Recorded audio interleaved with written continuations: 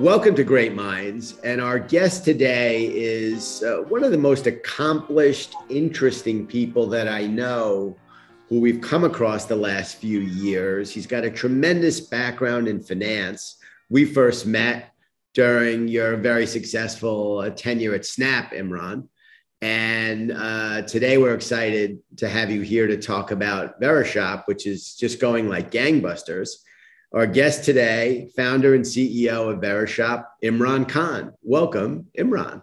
Thank you. Thanks, Matt. I appreciate you having me.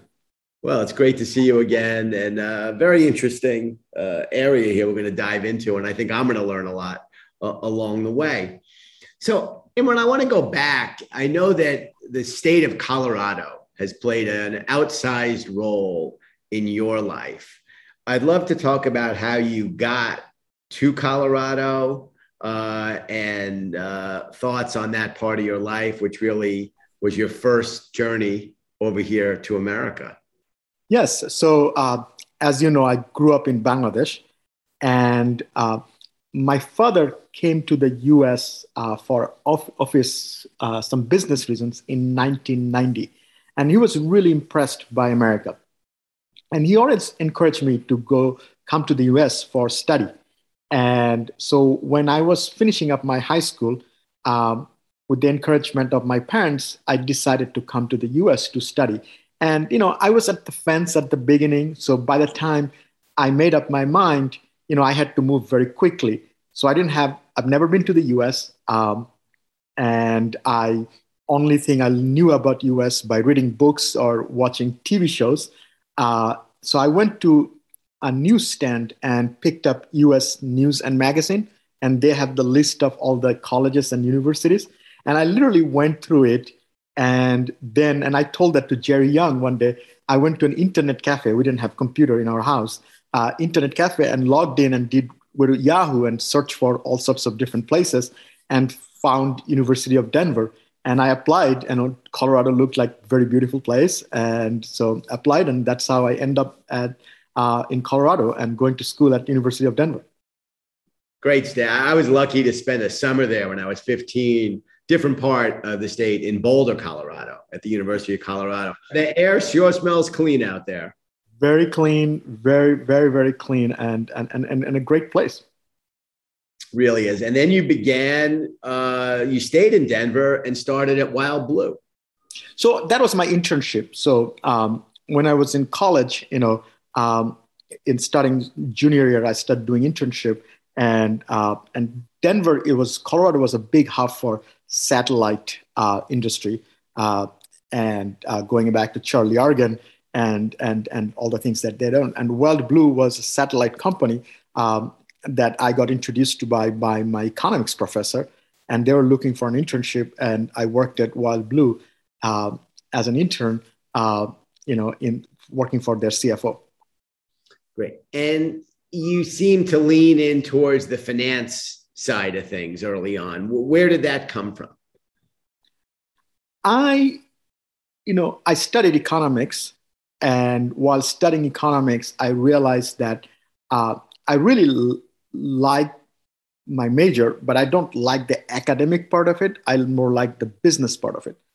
So one of the interesting things about University of Denver was they offered dual degree. So as part of the economics, I could take some finance classes.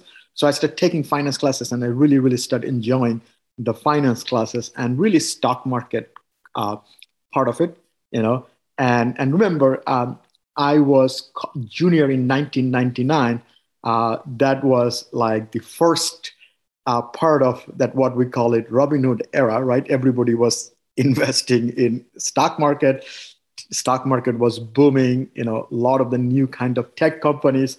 So really, really got interested in investing and finance and things like that through that finance class. So I ended up doing dual degree in economics and finance. And when I graduated, I wanted to go to Wall Street because, found it so fascinating how the market moves and how it's connected to the, so many different parts of our life that a lot of times we don't appreciate it. And that obviously we have seen how connected finance is in everyone's life in the last 2 decades. Absolutely. And when we first met when you were on stage keynoting for us at Advertising Week. Must be what, 7-8 years ago by now.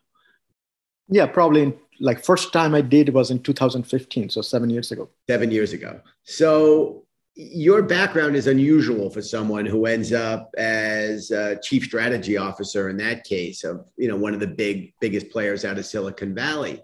I would think as CEO now for Verishop, that grounding you have and all those years you spent in finance, that's got to help you quite a bit. You're not relying on others for good advice. You're able to give your own good advice when it gets down to the real blood and guts matters of the economics of Verishop. Yeah, I think it's important, having strong finance background is a benefit, but also could be a curse. I always say people's biggest strength is also their biggest weakness. I think, one of the interesting, most important thing that I always said that as a CEO, there's not a lot of big difference between a CEO or a big money manager who manage money. If you think about it, CEO has lots of resources, right? So you have people who are working on engineering, people who are working on sales and marketing, people who are working on design, and you have a lot of capital, or sometimes a lot, sometimes less. You have capital that you have to deploy. So as a CEO, one of the things you always do is you make decision where you will allocate your resources and where you will get the most return. So the prioritization of your resources and allocating the resources. Great CEOs are great capital allocator. Bad CEOs try to do everything, doesn't do anything well. If you look at a money manager, are the same thing. The best money managers are concentrated investors who make concentrated bet on thesis. So again, you're allocating resources. In that case, you're allocating money. So I think, the finance background definitely taught me how to prioritize things. I learned a lot of the part of operating the business. Obviously I learned, as a banker focusing in technology sector and as an operator at Snap running the all, revenue partnership, M&A, corp dev, all sorts of stuff that I've done. But, everything is different. What I do today is very different than Snapchat. And so really understanding the problem that we're trying to solve and really stay focused on that makes a big difference. I want to stay here for a second, and I want to share a theory that I've had and see if you agree or disagree. I've always felt that the companies that are engineering-led, engineering founders, engineering-led, and I'm going to put financial grounding in the same category for purposes of our conversation now. I've always felt that those companies and those leaders, if you will, were uncomfortable on the sales and marketing side, and that it really took them a while to come around to that and be more comfortable with it. Do you think there's anything to that theory? I think people always play their strength, right? So, I think I always say that if you look at the consumer companies, a lot of the consumer companies are led by product or design founders, because you're trying to they're very comfortable reaching a very large audience because they build a great product.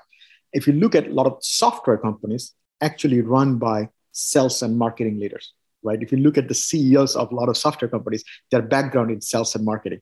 It's really interesting. A lot of the e-commerce companies, actually, if you look at their CEOs, actually come from finance and consulting.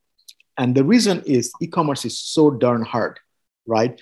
Because you have to understand every cost items. You not only have to innovate, but you also have to understand cost and return of that innovation, because consumers are ruthless, right? They want to have the best product at the lowest price with the best customer experience, And when you're trying to provide the best product with the lowest price, with the best customer experience, it's very, very expensive. It's incredibly expensive. And so you really have to make sure that you are investing very prudently, because ultimately, for a consumer who is watching a content, cost of swiping up that content is almost zero. right? There's a swiping cost. But when a consumer spend money on a platform, at that point, they're giving you their money. At that point, they're giving you their trust. And if you don't deliver on that trust, they will be really, really upset. And they will not going to give you a second chance. And so I think in the e-commerce space, understanding that and really build a business to run a better operation is super, super important, because the gimmicky things is, I would say gimmick, the coolness can take you so long. But if you deliver on the core principle that I gave you money and I need to deliver the service, if you fail on that, they will not gonna forgive you. And that's why Amazon won, right? So, and if you look at all the great e-commerce businesses, whether it's Mercado Libre or Alibaba and JD.com in China or Zalando in Europe, they all have been, at the end, all these cool things is great, but somebody's buying something and you need to deliver on that promise. So let's go back a little bit. Let's dial the clock back. You had some really successful tenures with some marquee companies, JP Morgan, Credit Suisse. And early on, you really established yourself as an analyst. You became a star at a very young age, recognized in Institutional Investor's annual rankings. You were a very young guy. What was it that drove you to such a level of performance? Self-motivated? I don't think it was money. You've got some fire in there. Let's talk about where that came from and what it was like to have such success at such a young age. So first of all, I think it's really, really important to recognize that I was lucky, right? And, I always said people, and I don't think people, so many of people, they get so overconfident about their ability and they don't recognize that luck plays a very important role, right? But the fact that I was born, I was lucky, right? And the fact that I had the opportunity to come to this country was a lot of luck. But if you take to the next step is that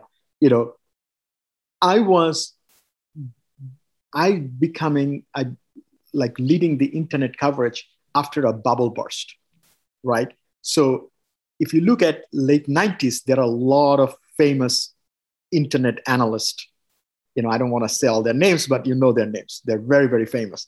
But then the 2001 happened and it really washed out those analysts, right? Because they were right over 20 years, but they were incredibly wrong for 2-3 years period, And when the stock market goes down 75% and a lot of those companies that you recommend completely goes out of business, it ruined your career, right? And so the market was looking for new generation of research analysts. And I was in the right place at the right time, right? I was young, but market was looking for new generation analysts, who are not tainted by banking support and touting stocks because their firm got paid a lot of money. So that was, pure luck, right? And then I think what really helped was, really working really hard to really understand those businesses, right? So when I got the opportunity, it's like playing football. When you get the ball, you got to run with it, and so when I got the chance, I ran with it, right? So I, went and met all these companies. I have done, most thorough research because I think the value of research went up significantly after 2001. People really wanted to understand fundamental research of these companies. And that was really helpful even today because when everything goes up, it's very easy to be an analyst. It's very easy to do anything. Everything's going up. But when not everything doesn't go up, you really have to understand why something goes up and why something doesn't go up. And you really have to understand the fundamentals of the business. And I really, really took a lot of time to understanding those businesses, really deep into what make a successful organization, not only a successful product. And then, obviously at that time, I also took a global view, and started going to China in 2004 when it was not super popular to go to China and meeting companies like Alibaba when they were doing only $90 million revenue, or for meeting, Mercado Libre, which when I met them, they were doing like $20 million revenue. So had the opportunity to meet some of these companies at super early and get to know their founders and learned a lot from them that paid dividends throughout my career.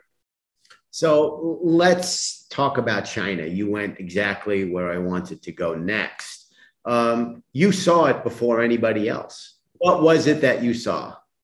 I would say that I was the only person. Like if you look at Chase Coleman, who runs Tiger Global, he was going to China since 2002. So, but I was one of the early ones, So, I think what I saw was really, I think if you look at core breakdown, what makes a successful internet business, right?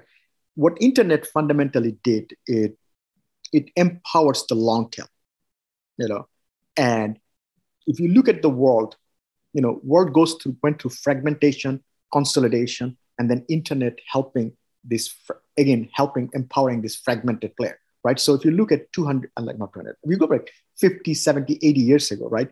Every local town had a local newspaper, maybe multiple local newspaper. Every local town had multiple local stores.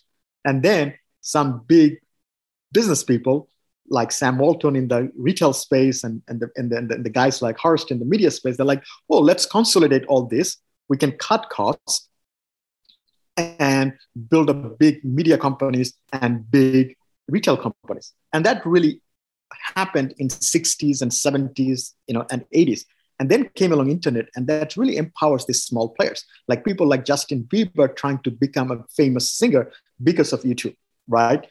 And that fragmentation happens. So once you understand that, so what's the key component to build a big successful business? You need large audience, a lot of people, and you need a lot of people also have disposable income that they spend money. So if in the US, you had 300 million people, it's a sizable country with very big disposable income. If you look at China, they had 4 times bigger audience, while the disposable income was lower, but was growing at a rapid pace. And you take that with incredibly smart, talented engineers and highly, highly motivated young people who work like day and night and very mission driven. It was pretty, clear that, China will become a very strong land for technology innovation. And that really led me going to China in 2004. And you then played a pretty big role in the whole rollout of Alibaba. Yeah, I think, Alibaba was a really interesting company because they're probably one of the early company in China who had global ambition, although it kind of rolled back with the recent what's going on there. But and so they really was engaged with the global investor community very early on. And in 2004, Jerry Yang made an investment in Alibaba, and that obviously became also very important because I was covering Yahoo. So that's how really the relationship started developing. And then in 2010, when they became very active in the corporate finance activities, I had the opportunity to work with all their finance activities between 2010 and 2014. Yeah, I'm glad you mentioned Jerry. I think so highly of him, and he doesn't get talked about enough. But Jerry, there were so many companies, and you remember all of them, who were, big brands in the earliest days of the internet, many of whom disappeared. Brands like Alta Vista and Lycos and so many others, Disney's Go debacle. But Jerry and David, that team that founded Yahoo, they did a lot of things right. And I know the brand's changed hands a number of times. We've ridden that wave with them. We like the new leadership team at Yahoo very much, that just bought it from Verizon Media. But Jerry Yang really deserves a lot more credit, I think, often than he's given.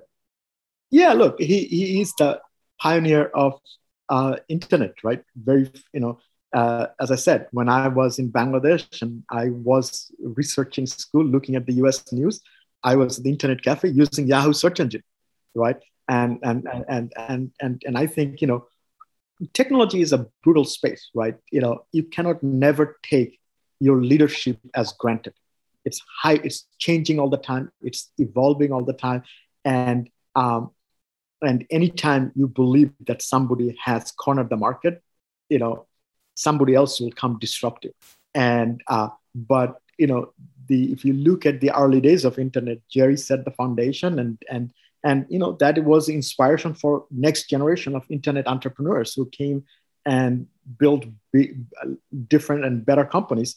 And today, so I think Jerry is definitely one of the early pioneer of what he has done. And look, the investment that in Alibaba, I forgot how much it generated, probably $40-50 billion for Yahoo. So it's an incredibly successful investment, one of the best investments that have been made in tech.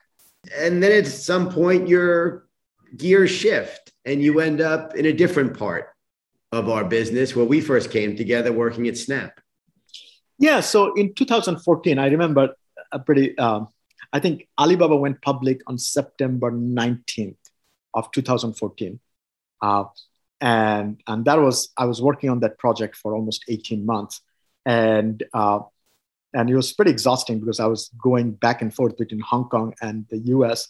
And so my goal was that, okay, now, and at that point, it was the largest IPO in the history, $25 billion IPO. Even today, it's the largest IPO in the US.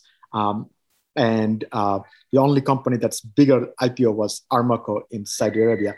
And so I was like, you know what, I'm going to take some time off and relax.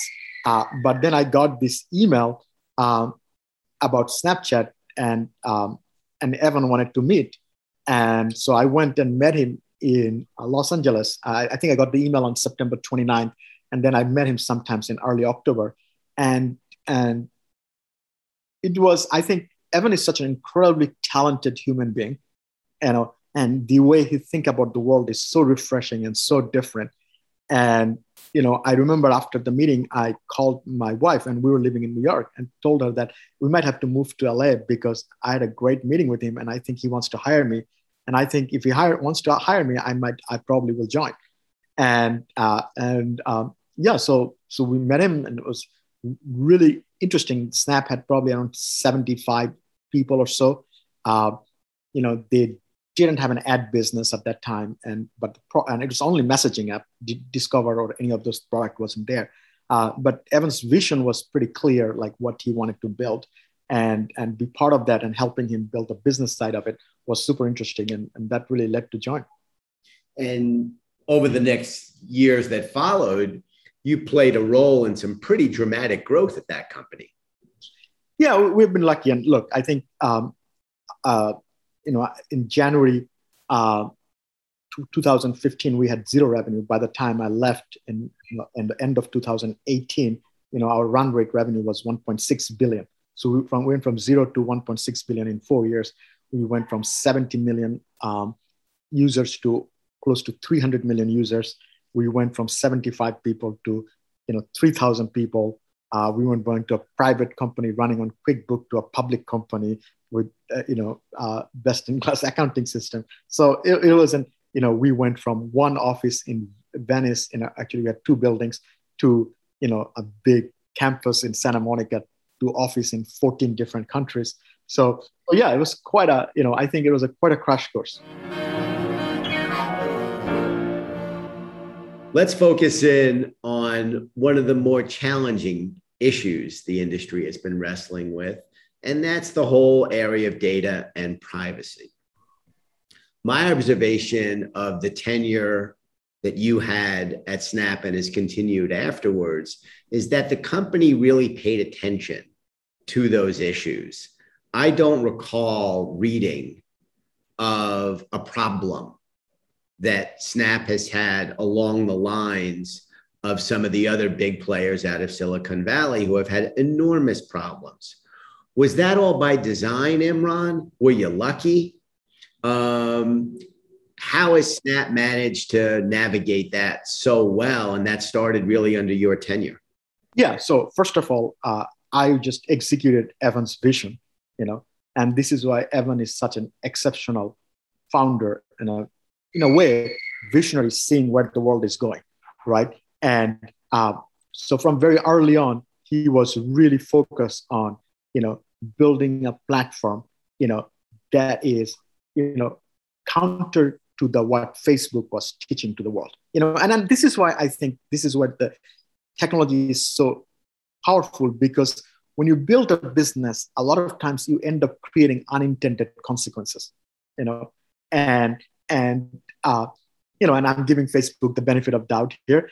They built a lot of unintended consequences, and those unintended consequences, nobody saw that coming in 2014, and some of the problems that are coming today, but Evan, is the only person in the world that I met actually identified those problems. And so, as you know, you were very vocal about privacy. He was very vocal about content integrity. Only person in 2014. Nobody was talking about it. And to be honest with you, in 2015, 2016, and even in 2017, the constant questions that I would get from investors: why can't you be like Facebook? That was the single most common question. Why can't you be like Facebook? Why do you care so much about privacy? Why do you let everybody comment? So why don't you let everybody create content? Every question was, why can't Snap be like Facebook? And we went through, I don't know if people remember, in 2018, we went through some challenging time. And the whole question was, you guys are terrible. You're not trying to be like Facebook. You're trying to be like different. So it was not an easy journey, but I think I give Evan the credit, and I learned it from him. And I actually learned from Alibaba guys, Jack and Joe, that, what a great founder, they stick to. I think it's a really important thing that what makes a great founder, in my opinion, and hopefully I'm going to show that at Snap, at Verishop, is that a great founder knows when to stick with his or her conviction and when to pull back. And then I think, Evan had the conviction, and he rallied the company, the conviction, and obviously I bought into his vision. But look, you got to give, who saw that first in 2014, during my first meeting, he was the first person who was talking about those things. Then I never heard anybody even speaking about it. Okay, but the takeaway, I think, is, you talked about the growth in revenue from 0 to 1.6 billion. I imagine that number's much higher today. And that you can prioritize privacy and run a good business if you want to. Yeah, I think it's always important to do. And I think this is something, what we're trying to do, Verishop, is do right for your stakeholders. Every business has multiple stakeholders. And I think it's really important to understand that who are your stakeholders and are you doing right by each of them? And when you build a platform where you support all of your stakeholders, then you build a platform that's very vibrant and ultimately drive a lot of growth. Yeah, no, so true and so well said, Imran. So you just gave us a great segue. We talked about one founder in Evan. Let's talk about another founder in you. And I love what you're doing there with Verishop, enabling consumers to discover something different. Let's talk about the idea, where it came from, and how far along you are, which I think is much further, certainly, than I thought. And it's really, I think, an impressive story where you are already. But more importantly, we want to touch on where you're going. Yeah, I think, going back, right, what internet ultimately does is create fragmentation, and create many creators. So at first, the fragmentation was the old business, big businesses, they are going internet and creating more channels. But then Web 2.0, where the users became creators, when they became create content and things like that, it created a completely new layer of fragmentation, and you saw that every time a creator group fragmented, a new platform was needed. So what do I mean by that? Twitter gave voice to creators who like to create strong opinions, people with strong opinions. If you think about it, TikTok at a core is a platform that gives voice to people who create short form video, and they created tools for them.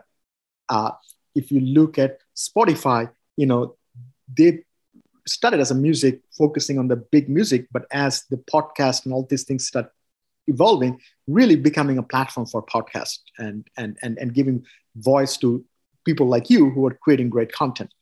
And so one of the things that I observed is that the next kind of creator and the fragmentation is happening into the commerce space. When you think about creators, our current conception is it's only people who are creating digital content. But somebody who is building an incredible product is also a creator. They're creating a product, they're creating a product. An artist is a creator, but somebody who's building a beautiful, home decor product, or somebody who's creating a beautiful fashion clothing, or somebody is creating a beautiful, amazing, skincare product is also a creator, And what I was realizing that there was no platform is supporting those creators, And when I left Snap, I wanted to do three things. I wanted to build a business that helps a lot of people. Number two, work on a business that I can work for a long period of time. And third, work with some really smart group of people. And I looked at it and I said, this could be an interesting way to build a platform to support those independent brand creators, independent and emerging creators. And because these guys and girls were getting lost on advertising, because look at them, even the large advertisers cannot figure out iOS 14 and social media and all sorts of stuff. How does a small brand creators who has 5 people, 10 people, 15 people figure that out, right? The second thing I realized, so we wanted to build a platform that all those independent and emerging brands can come to our platform and connect with their consumers. Consumers can come also find those brands. 91% of US shoppers are looking for independent and emerging brands. So if we can create a platform where these brand creators can come tell their brand stories and sell on a platform, and consumers can come and buy those knowing that they are vetted and they're going to get consistent shopping experience, because Verishop will stand by consistent shopping experience, right? And everything you do at Verishop is very, very consistent. Then it will reduce friction and will benefit both consumers. They're going to find there's 91% of US shoppers who are looking for a new product. And it will also help the brands who wants to connect with the new consumer. So that really led to creation of Verishop. We now have over 2,000 independent merchants on our platform, over 350,000 SKUs on the platform, over $700 million worth of product listed on Verishop. And over 1 million shoppers are shopping on a platform on a monthly basis, in 2.5 years. But what's the most fascinating thing that we are finding is that because we're a platform for those independent and emerging brands, obviously we are helping them to tell their story and help them sell more on Verishop. But there's also opportunities to make them a better creator. And how do you do that? By reducing, their manufacturing cost, by providing them lending, by helping them with, their shipping infrastructure, by helping them with all the softwares they need. By doing so, these small businesses, you are helping them be more efficient, more cost effective, and ultimately that helps them to serve their fans better, and that creates this healthy ecosystem. So what we're really building is this, a true platform, for these independent brands and creators. So if you look at TikTok, they connect the short form video creators with their fans, but they also create tools so these creators can make money, build better content. We're not different, but we're focused on the physical product world. We are connecting them with the consumers so that they can sell more, but we're also building software and solutions and tools so that they can build better product at a better price and serve their customers better. And as you're offering this sort of incredible suite of tools for the creators, are they embracing it? They are. I think if you look at our merchant retention rate, and these are small businesses, right? Remember, a large chunk of small businesses, unfortunately, go out of the business, but our merchant retention rate is 99.7% per month. So very, very healthy. One of the things that I'm really, really proud of, going back to the point that you build a business where every stakeholder is happy. So if you look at our consumer, our net promoter score on the consumer side is 70. Our net promoter score is better than mature businesses like, Amazon, eBay, Etsy, Farfetch, any of those, at least the third-party data I saw. And if you look at our merchant retention rate is 99.7%. So we really build a platform where these merchants want to come, and they're desperately looking for new platform to distribute and tell their stories. Because, the social is so crowded. It's so hard to, and so noisy. And the people who are brand creators, they don't want to be on Amazon. Amazon is not a platform that help you flourish brand. Amazon is a platform that kills brand, right?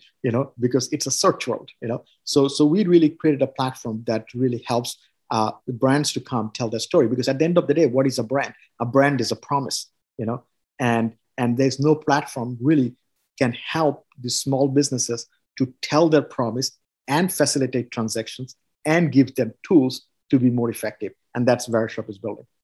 Well, and I'm not going to get the statistic exactly right, but I think somewhere around 2/3 of our economy is in fact small and medium-sized businesses. It is. And if you look at last 2 years, more than 1 million new e-commerce businesses were created, the small e-commerce businesses. So I think we're very early on our journey. We want to be the destiny. I was telling my team today, these days, I was with a young fella the other day, and he was looking for somebody. The first thing he did is he went to Instagram and searched for that person and look him up. So people go to either Instagram or go to LinkedIn. People like my age probably go to LinkedIn, and people who are in the 20s, they go to Instagram. We want to be the platform for brands, right? If you're looking for independent emerging brands, you come to VeriShop and you find about their product, you find about their social content, you find about their reviews, you can find all of those things. And then when you buy, you will get world-class consumer shopping experience because it's backed by VeriShop, right? You call VeriShop customer support. If you want to return, you contact VeriShop. Your payment processing, all of those things is controlled by VeriShop. So you take the risk of a small business dropping the ball here. Listen, if you give me a phone number or I can call VeriShop and get a human being on the phone, you've earned me as a customer for life. And, if you go to verishop.com, I'm glad this is not a setup question for the audience. If you go to VeriShop, on the first thing on the top right, you will see call or text us 24/7, 888-364-5828. That's the first thing we're doing. That was not a setup. I find in my life, there is nothing more difficult than getting a human being on the phone in this time and place and space that we're in. And I just talked to our head of customer support, and she told me that, don't hold me responsible, but she told me that last week we respond within 12 seconds of phone ringing. All right. You're going to get my business. Well, Imran, this is such a joy to talk to you. And I love the narrative that we built. And you can really see how, from that earliest experience that you had, the journey that you've taken, that key period of your life when you were so involved with China and Alibaba, it really, in a sense, set you up for what you're doing right now. I don't know if it was all part of a grand master plan, but you're going to be successful here. I have no doubt. And I love what you're building at VeriShop. I appreciate that. I'm really excited because I think we're making difference of small businesses, because when they do well, they hire more people. When they do well, as a consumer, you find something that's not generic. But also the life is about building blocks, right? I think the human civilization progress because we always at least try, most cases, learn from our mistake and build on top of it. And that's what generation after generation we make progress. So I look at my career that way, right? In one profession, I learned something and then go on the top of that. What can I do the next to build it? And this is the fourth iteration, after research, then banking, then Snap, and this is fourth iteration. So I'm having a lot of fun. We have a great team. 45% of our company is engineers and product. So I'm having a lot of fun, and thanks for having me. Loved having you. Thank you so much.